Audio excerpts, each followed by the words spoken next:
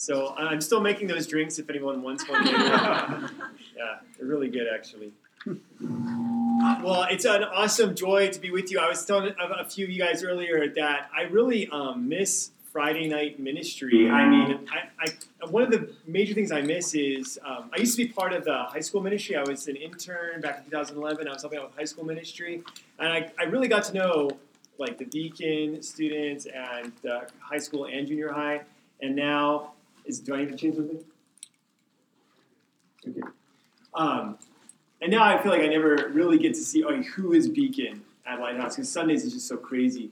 So I'm really thankful just to have a few days to spend time with you, hopefully get to know you, try to remember your names, and but please forgive me if I forget. And now you guys really know me, thanks to my sister. So let me just start with a word of prayer. We'll begin.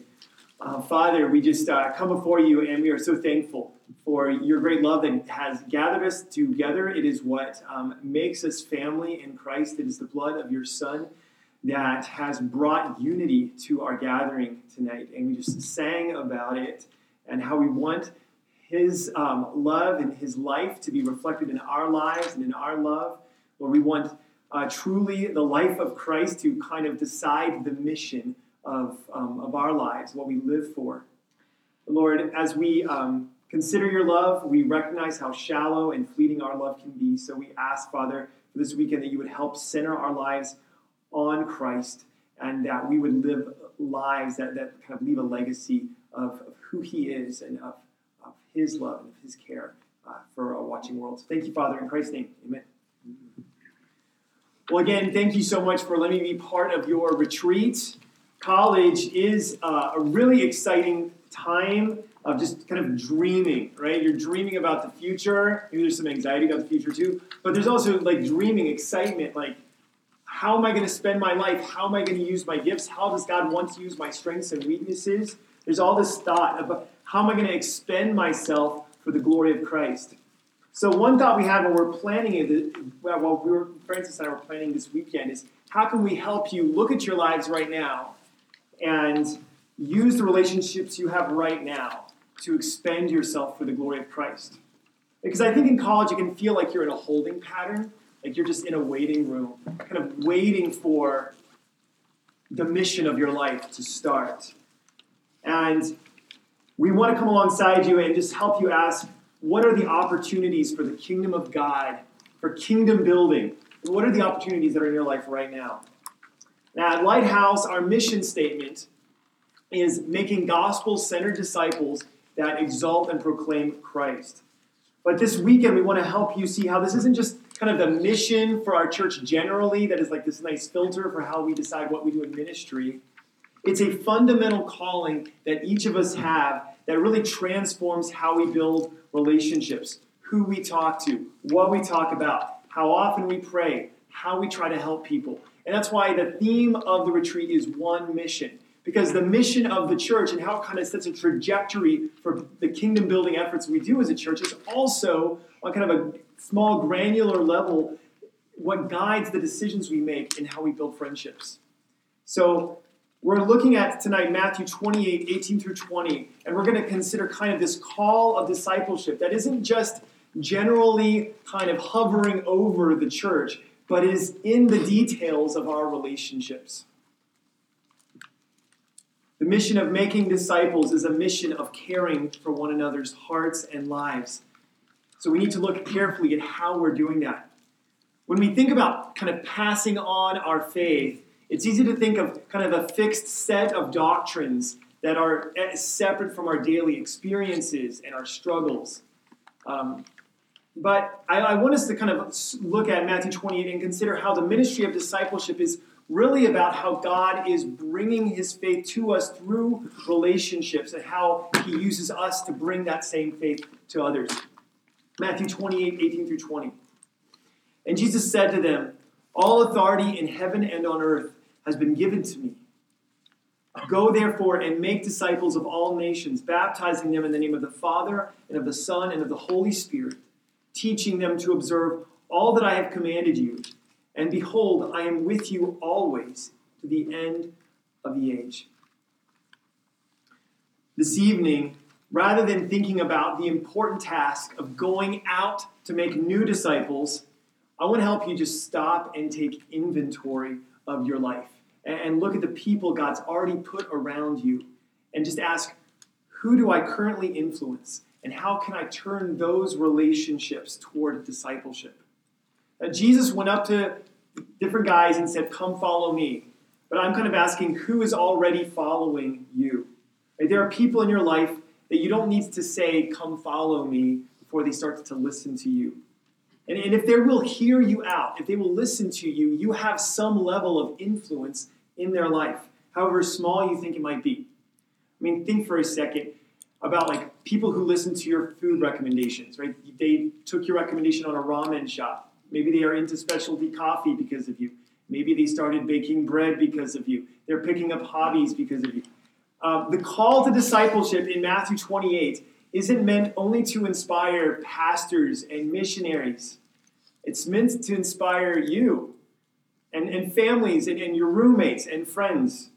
Having relationships is God's grace in our life to help us live the Great Commission 24/7. Because with those relationships, we see all people through the lens of that commission and realize that we have relationships where we influence, where people listen, and possibly where they will imitate us. And all these people you influence, they have circles of people that they influence. So how are you influencing those relationships? How are you using those relationships? When you hear the word discipleship, what is the first thing that pops to your mind?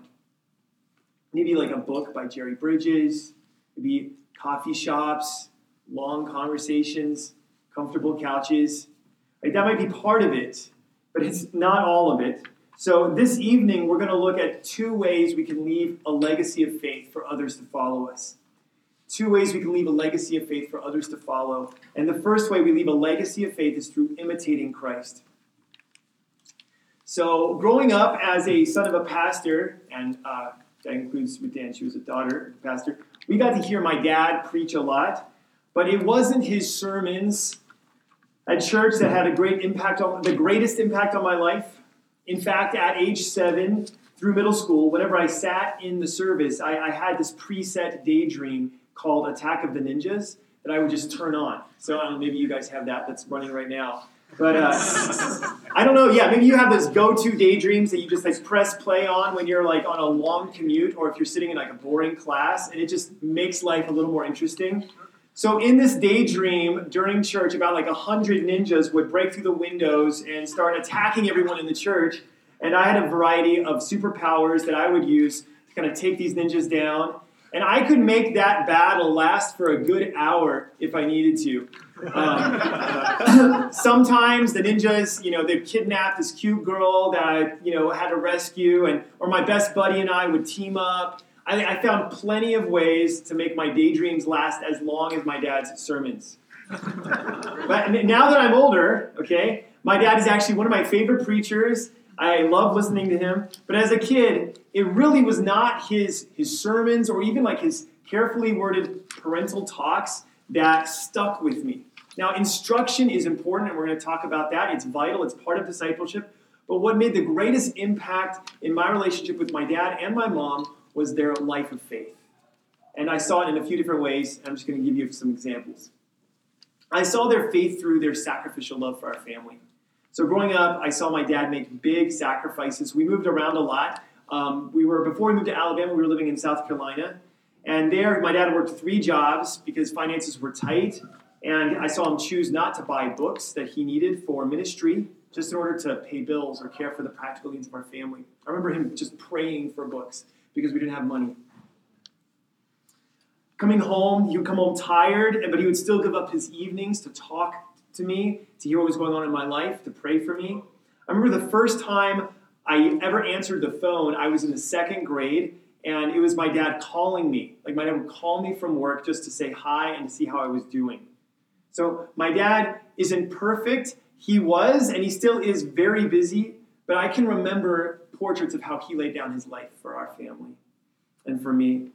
I remember my mom showing sacrificial love for our family by not letting fear of man stop her from being generous with the little that we had. So she would invite the whole church family over to our house. I don't really know how she did that, but they would just do that. So we had the washer and dryer in the kitchen, and so she would bake casseroles. She would create like this buffet on the washer and dryer. And what was stunning to me as I look back was not only her hospitality, but actually her love in the face of wrong. Because the church we were at there in South Carolina, my dad should not have had to work 3 jobs. Like the church in hindsight could have paid us more, but they actually held a conviction that the pastor needed to be the poorest person in the congregation. So that was why they paid us what they did. But my mom still invited the whole church over to our house and loved them with the little that we had, like knowing what was going on. Another thing I remember from my dad's life of faith was that he prayed. He was a man of prayer. So I would wake up early for video games. I was homeschooled, and so I'd wake up really early, try to do all my schoolwork before 5:30 in the morning, and then have the rest of the day to play video games. And my dad would wake up early too, but not to do what I was doing. He wanted to pray, or he'd be at the kitchen table with his Bible, or he'd be by his bed on his knees praying. When I got older, I'd go to the church office, see him praying there. Despite his busyness, he lived a very dependent life on God's grace, and I saw that through the way he prayed. For my mom, I saw her faith through how she just was actively trying to spend time with God while homeschooling all 4 kids, while trying to be a pastor's wife. My mom would expect her schedule to get interrupted all the time. So she had Bibles strategically placed in different places. I kind of learned this later. She had a Bible open on the counter, and a Bible open on the coffee table, and a Bible open on the kitchen table, so that she could just kind of brush by, look at it, and carry on, and actively spend time with God while she was going through her day. Her plan to pursue God had to be adaptable, and it was part of how she cared for us. She put truth in her path, and I remember just so many times stopping and looking at the different Bibles that would be open in our home. The greatest legacy of faith my mom and dad could ever give me was their example, right? Because it showed me that what they believed was real. This might be a different way to consider discipleship, because the word that Jesus uses for disciple in Matthew 28 is the Greek word mathetes, and it means student or pupil. But Jesus did not want his followers to just take notes during his sermons. He wanted them to watch his life. That's why he had them go everywhere with him. John says of Christ, his life was the light of men. His life is what we look at. His life was full of grace and truth, not just his sermons. Now, why did Jesus want his disciples to study his life? It was so that as they followed him, as they worshiped him, they would become more like him. They would imitate him. But because the word disciple means student, it's easy for us to restrict discipleship to places of kind of formal learning, like right now, this is discipleship, like sermons, or when you meet with your discipler, or when you have accountability. And that's all really good. But we tend to think it doesn't happen when you go shopping, or when you play baseball, or work out, or eat out, or play video games, or just chill, because we think of discipleship as an event rather than a lifestyle. We can think of discipleship as an event rather than a lifestyle.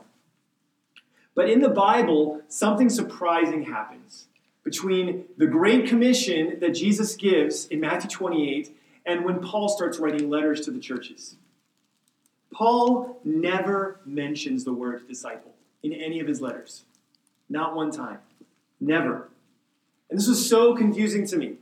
Jesus says, go and make disciples. It's the Great Commission. And then Paul never mentions the word disciple. And why? It's because Paul has his eyes fixed on Christ, imitating Christ. And he wants us to see that discipleship is not this occasional event that pops up when you meet at coffee shops. It's a lifestyle, moment by moment, walking with people.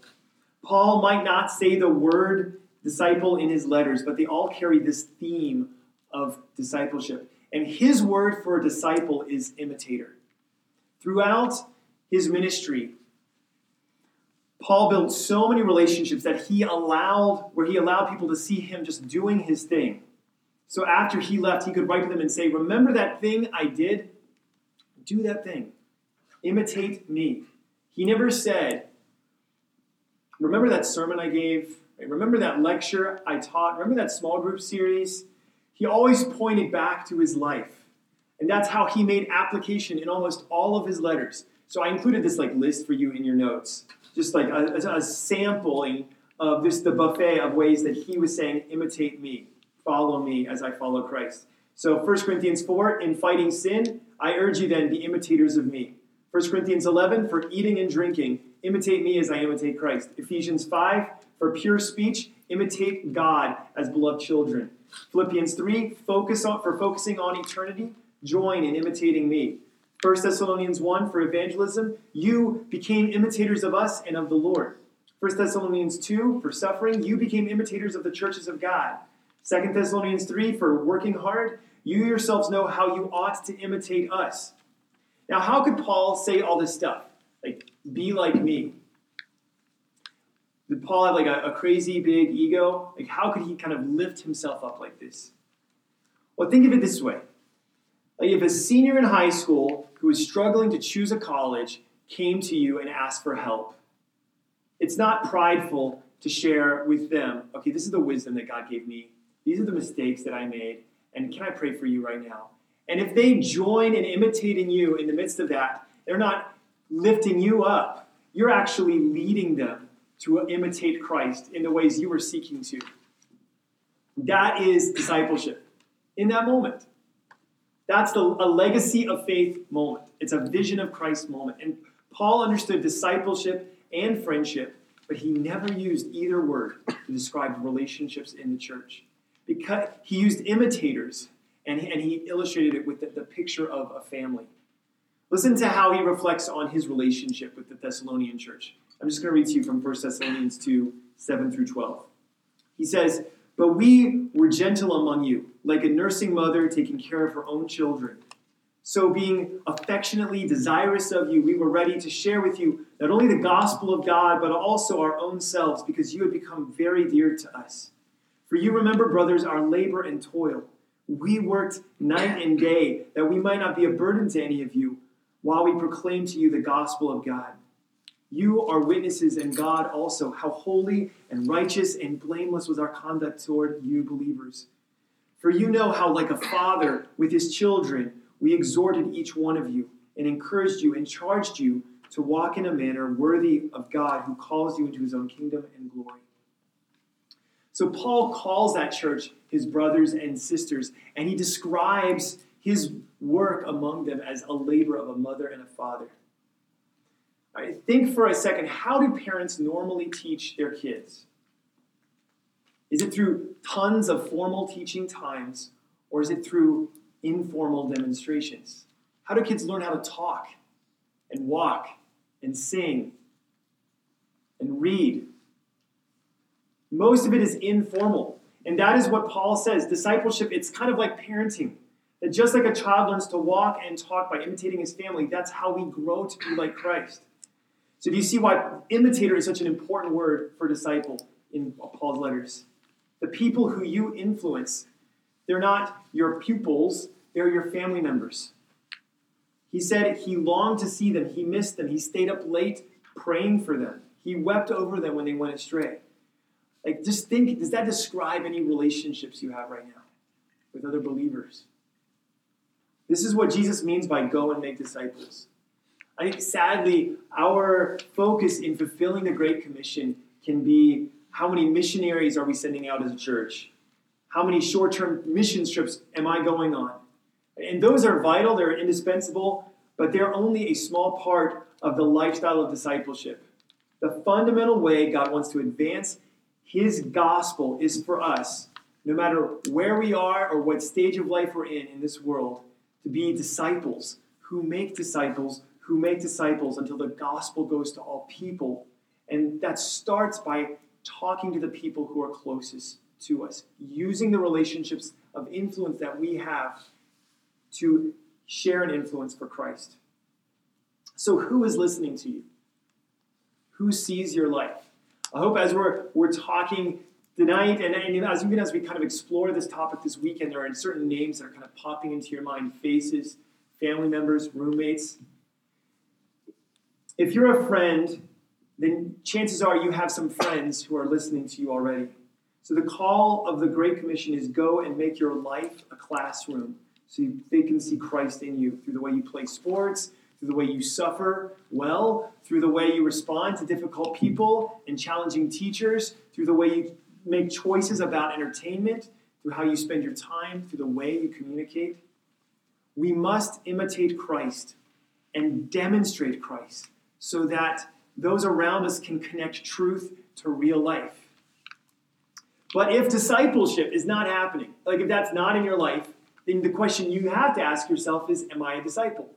Because part of the definition of a disciple is not someone who just receives truth, but who's becoming like Christ. And if they're becoming like Christ, then there will be a ripple effect, and other people will be becoming like Christ who are around them.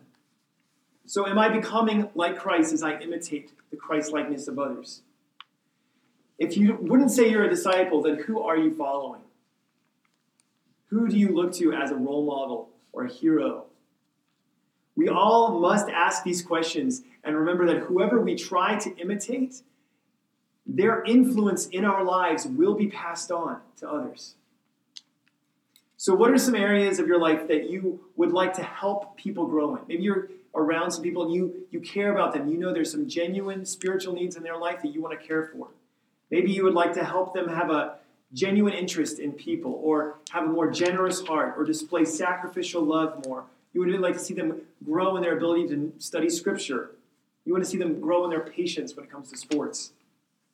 Well, once you know how you'd like to see a friend or a family member or a roommate grow, then I think the question to ask is, how are you demonstrating that with your life? I think in discipleship, it can be easy to kind of let your mind say, okay, here's this topic I want to kind of study, or I want to help this person study. What book talks about that? That's not the first question, okay? The first question is not what book can we read together. The first question is, how am I living this out in my life? That might be helpful to know what book is there, but we have to ask, how am I living it out? Or perhaps even a more important question is, who am I looking to who lives it out well, who I want to imitate in that area? So let's say I want to see my friend be more patient in sports, okay? Who am I trying to imitate in that area? Your discipleship of your friend or your coworker or your neighbor or your roommate, it connects two links in a very long chain that stretches all the way back to Christ. So who is discipling you right now? Who are you imitating? It might not have been your mom or your dad, but God has given us the church so that discipleship would never stop. And he's given us his word so that at any time we have kind of direct access to the very beginning of the chain, Jesus Christ himself, the source and the substance of the chain of discipleship.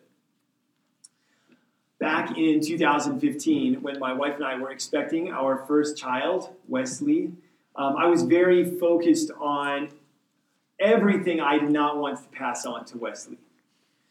And I still can think about it. Like, I seriously don't want him to struggle with the sins I've had to struggle with my idols. I don't want him to be paralyzed by my fears and my people pleasing.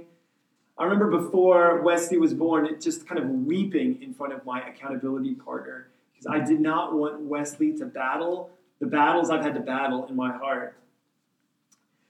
But my friend helped me remember, and I had to remember that what God has given me to pass on to my son. Right? Yes, my son will sin. He will experience guilt. He will face consequences. He will need forgiveness. And yes, he is my son, so not only is he inheriting my sin nature, he has a sinful father. I'm going to sin against him. I already have. So I wrote a letter to Wesley, and I read it to him before he was born. Maybe I'll read it to him again one day. This is what I read to him. Dear Wesley, as your dad, I will sin. You'll see me sin against you and against your mom. You'll see my impatience and my anger. You'll see my selfishness and my love of money. You'll see my lust and my envy. You'll see my chains, and I will see yours. And I'm sorry. I wish I could tell you that my love for you will be perfect and unconditional, but I know there will be times when I will ignore your feelings or treat you as an obstacle. And though I'm horrified by my sin, I also can't wait to be your dad because of the hope of the gospel. God has brought heroes into my life, heroes who teach me, live before me, and love me like Christ. Heroes like your granddad and heroes like the men and women of Lighthouse. So Wesley, I have something much greater than the darkness of my sin to give to you.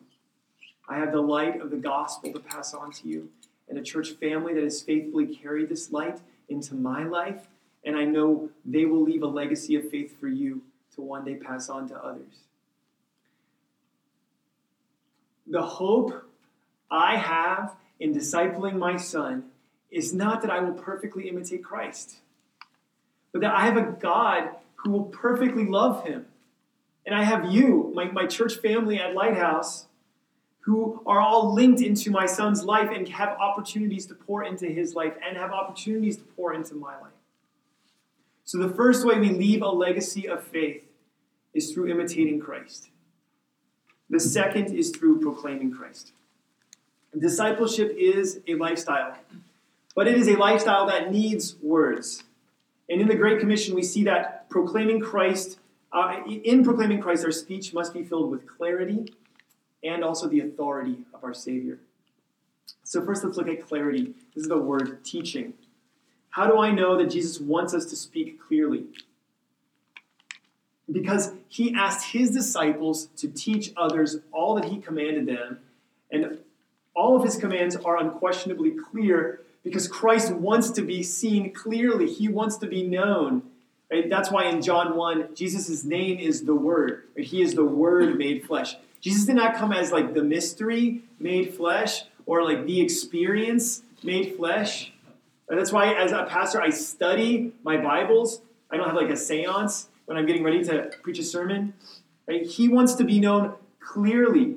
He wants to be seen and known personally so we can know who we're worshiping and how we ought to imitate him. You don't need a degree in Bible to be able to talk about Christ. You don't need to be born in a Christian family. You don't need to be over the age of 18. You don't need to be done with college. You just need to listen to him speak clearly his words into your heart and then share what he teaches you with others.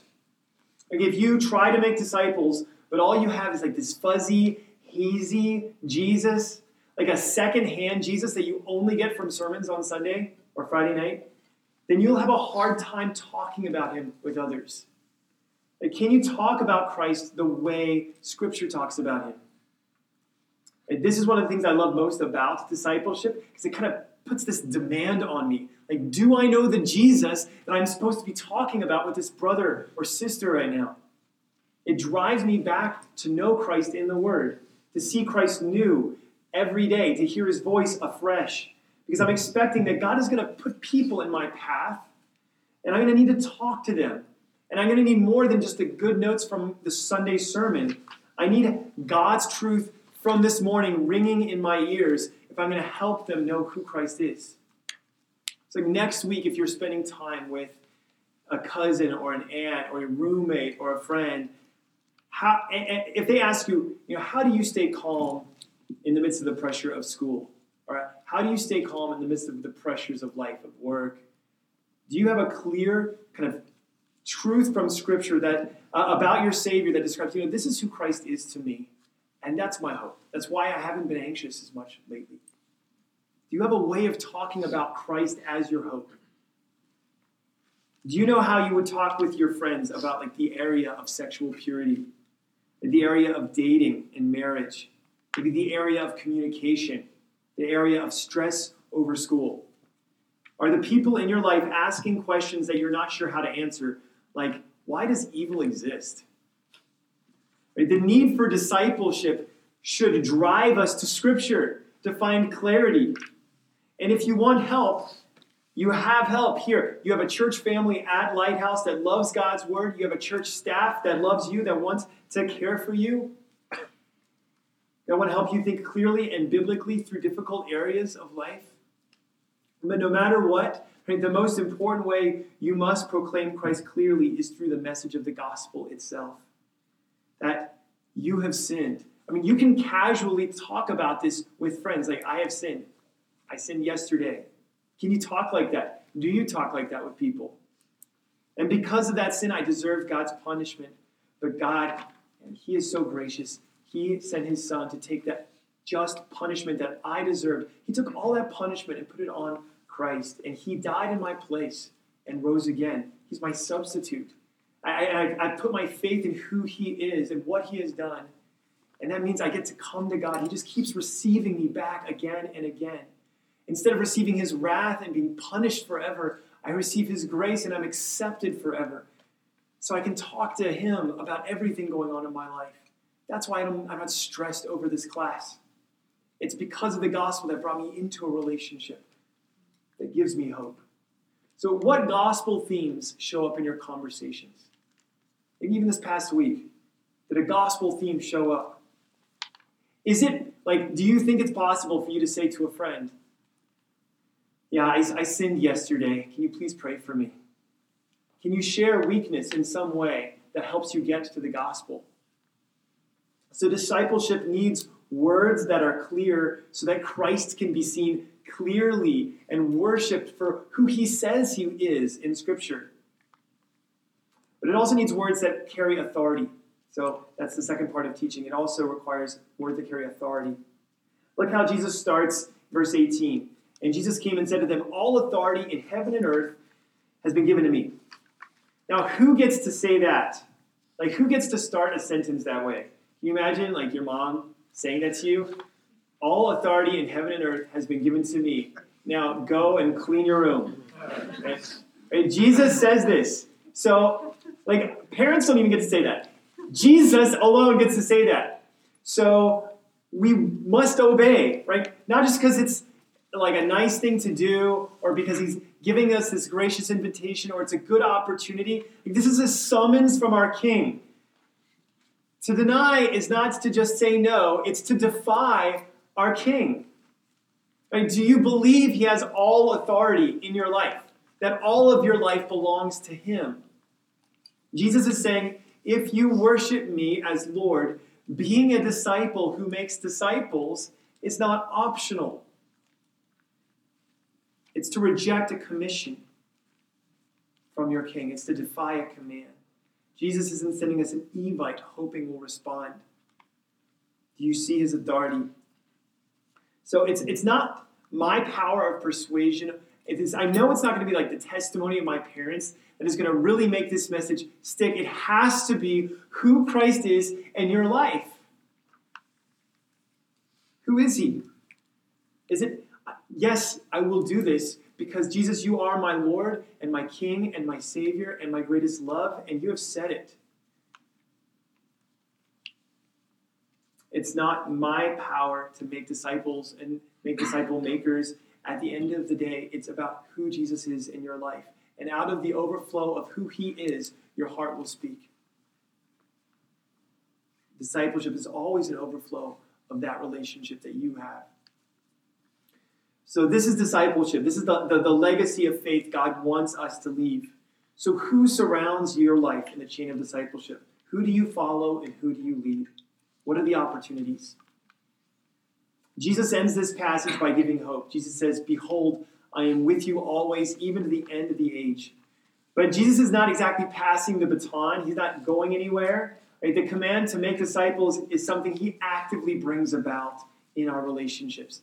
In this passage, he is not saying, okay, I'm leaving it up to you guys. Don't drop the baton. Jesus is saying, don't worry. He's not saying, don't worry, I'm just going to be in your corner cheering you on. He is saying, this is a work I'm going to do. And I don't need you to complete this, but I want you and your family and your church to share in my joy as you all become like me. Maybe you're here today and tonight you feel like a failure as a roommate or as a friend or as a family member, as a sibling, as a son or daughter. Maybe you've had moments of incredible influence in someone's life and you wish you could go back and do more, and say more, love better. First, please don't let your feelings of failure isolate you. We have all failed. As a church, we are united in our weakness and failure and need grace. Second, the hope of Jesus being with us is that he is with us even when we fail.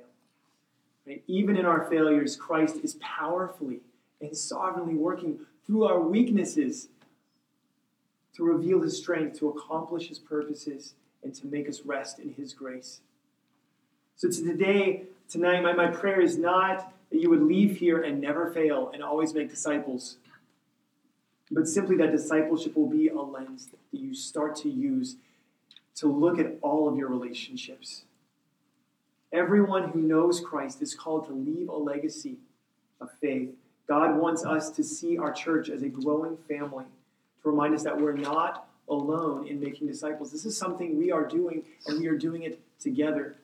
And God has placed us with friends and families and strangers in our lives to be disciples who make disciples until the gospel goes to all people. So if you haven't yet, I want you just to take a moment and write down a few people that God has put in your life as places of influence. Co-workers, friends, roommates, family. Who will listen to you? Who asks for your opinion? If you're not sure, pray for the grace of God to give you courage and wisdom to intentionally know who that person is and how to live your life of faith before them. That he can give you hope to rest in his grace, knowing that it's his work that you are doing, that you are participating in, that he is doing something good even when we feel like we have failed. We want our legacy to be not what a great friend I was, what a great sibling, or what a great son or daughter, but we want, as we leave our legacy of faith, we want those we influence to join us in declaring what a great God we have, what a great Savior we follow. Let me pray for us. Father, as we remember and celebrate the legacies of faith that you have brought into our lives, we can probably all think of the ways you brought your gospel to us. You brought your beautiful vision of Christ into our lives. We can think of people that we have imitated who have shown us Christ. It is still you that we want to exalt. It is you, Father, we want to celebrate most of all. It's your truth and your love and your grace that we must remember and cling to each day. So, Father, I pray that you would give us the grace to cling to you. And as we are clinging to Christ and loving him, may those in our lives see Christ in the way we live our lives, in the way we talk, in the way we pray, in the way we come alongside, in the way we help. Lord, make us ambassadors of your grace tonight, going forward. And may this weekend, Father, be just times where we draw near to you, where we evaluate our lives, where we grow to be disciples who make disciples, so that Christ's name would be made great among the nations. In his name we pray.